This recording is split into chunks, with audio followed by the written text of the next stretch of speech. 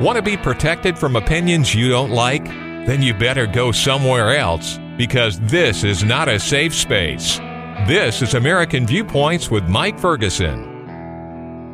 We know that the world is a dangerous place, and we like to think that the people whose job it is to know who and what and where the threats are the good guys, end of story. But could those good guys be compromised by an ideology that is just permeating through so much of our culture today? Let's talk about the dangers of that. I'm Mike Ferguson.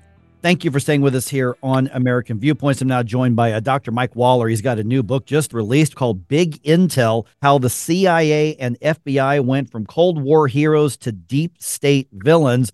Pretty provocative title and subtitle right there, Mike. First of all, appreciate you being on the program, but just the idea that the FBI and the CIA, I mean, these are the subjects of, movies, and the action heroes are the CIA, and, TV shows, the FBI are always the good guys. It's kind of uncomfortable to think of something permeating through these institutions that would be banned for us. Well, you can imagine how tough it was to write the book because I was always a big fan of the CIA and FBI. I helped them both out quite a bit over the years and had a lot of respect for them long ago. But at some point, something happened and they just went off the rails. Yeah, and part of what you're writing in the book, or a lot of what you're writing in the book, has to do with the same ideology that we're seeing in corporate America, and we're seeing in public education, and we're seeing a lot of other areas, and that is that diversity, equity, and inclusion. Now, for a lot of people, Mike, they're saying, well, that's just a hiring practice. It's a training practice. We don't want anybody discriminated against. How does that sort of DEI ideology affect things like national security and intelligence and counterintelligence? Well, we already had federal laws like the equal employment laws and civil rights laws that made sure that people weren't being discriminated against and they were working as fine as any law could work. DEI is an ideology, and it's the exact same ideology that we see throughout popular culture now with the transgenderism and the stuff going on in schools and Hollywood and the military and everywhere else, which is bad enough. But when you have it in the intelligence community and law enforcement, you're politicizing everything, and you are turning facts into non-facts and inventing facts that are untrue. And if you do that in a business like intelligence, where you have to let the facts speak for themselves so that you can analyze them and give them to the president so he can make decisions that affect all of us, or in the FBI, when you have rules of evidence where facts are no longer facts and falsehoods become facts through this forced embrace of DEI, then you have a complete breakdown of our systems. How does that affect the work that's being done, on the ground? I mean, whether it's an FBI agent who is undercover, or they're in an office analyzing data, or it's a CIA officer who may be gathering counterintelligence. Somebody may say, well, this is just one of these cultural debates we're having in the United States. Probably messing up the boardrooms. And of course, we've seen the videos of the men in the dresses who are saying this is crucial to national security because you need all of the hands on deck. And if that hands happen to be in a guy's in a dress, then so be it. But when you talk about what's happening at the field level, you're talking about what's happening at that direct level. How do these cultural influences affect that actual security operations? Well, this is a great point you bring up, because sometimes you're going to need a guy in a dress. If you're busting up some criminal group and it requires someone like that to help do the job, then that's fine. You need it. You certainly need it in the spy world if you're running a covert operation. There's a lot of weird situations you're going to need, but that's where you're basing it on talent, and you're basing it on aptitude. You're not basing it on quotas and ideology. And so if you need to hire the best person for the job, and I need to infiltrate a group of cross-dressers or something, or then fine, you need to have a real cross-dresser or somebody doing that job.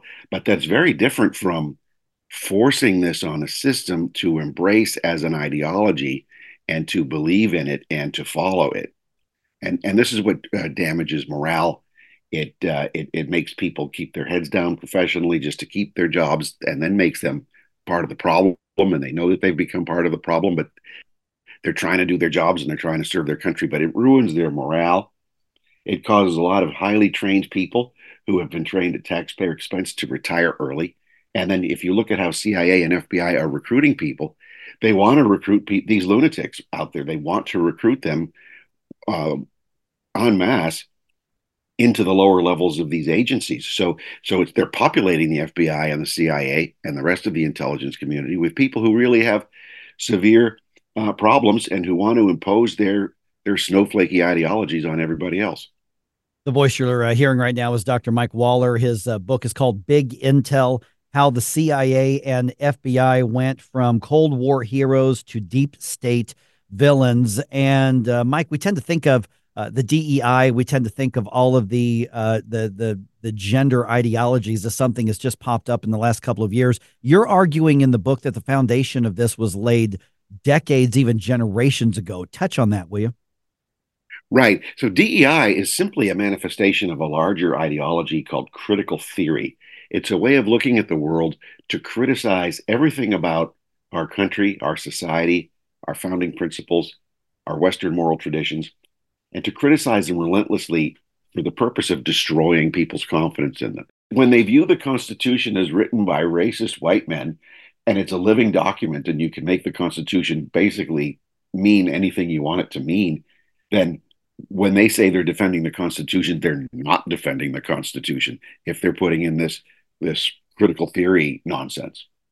So how do we separate out the intelligence, the counterintelligence that we need from these agencies from the politics and from the political and cultural influences, while at the same time making sure that we have proper civilian oversight? There's got to be a balance between civilian elected oversight of these agencies and then, of course, just the ideologies that, according to your book, are kind of running it off the rails in a very dangerous direction. Right, and this is vital. And everyone can see this in public when the FBI director and his underlings go to Congress. They give their prepared speeches, but then they don't answer aggressive and honest questions. It's like, you know, yes or no, did the FBI have assets or agents involved in the planning and execution of criminal acts of violence at the U.S. Capitol? It's an easy question, yes or no. And the FBI is not even saying yes or no. It's not like the lawmakers are saying, how many did you have there? What were they doing? Were they there for a legitimate purpose? It's simply not answering these questions. And they could easily say, Senator, this is a very sensitive issue. We'll have to go into executive session and I can give you a classified briefing. They're not even doing that. So were they involved? We don't know. But what we do know is that they're not giving answers to the very lawmakers on the very committees that have oversight of them. So the FBI is acting like a state within a state. And this is where you get terrible erosion of the Republican form of government that we have and of our democracy. What's the realistic danger to the country if this isn't corrected and if these ideologies aren't eliminated from the operations of the CIA and the FBI and they don't get back to what they are commissioned to actually do? Well, Senator Chuck Schumer said it best when he said that when President Trump was trying to exert accountability from these agencies, Schumer said the secret intelligence community has 6 ways from Sunday to come and get you if you try to interfere with them. Meaning you've got the top leader in the United States Senate saying that the President of the United States can have no accountability over the intelligence community because they can destroy the people who are elected by the public. Meaning Schumer was admitting that they're a state within a state. So he's given up. We need a lot of the functions that the FBI and the CIA performs. But as with earlier in our history, when agencies seek to perform their jobs well, or when times change in the country, you have to dismantle those agencies, keep the functions, so you could parcel them out to different agencies. Like if you took the criminal investigation side of the FBI, transferred it over to the U.S. Marshal Service, which is our oldest federal law enforcement agency, and it's been pretty scandal-free throughout its history.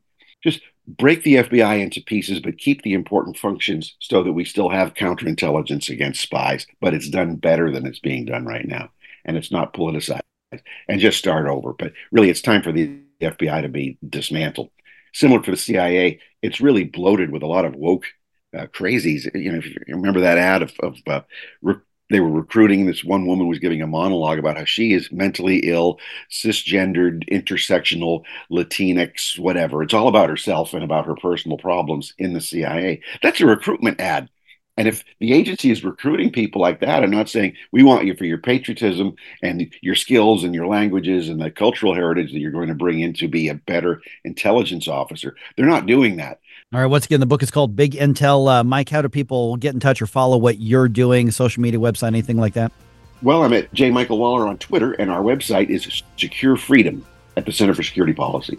All right, Dr. Michael Waller, appreciate the update. It's going to be pretty surprising. I imagine a lot of people are going to be real interested in this. Well, it's good to be with you. I hope it's found provocative. And thank you for making American Viewpoints part of your weekend. I'm Mike Ferguson, and we'll talk to you again next week.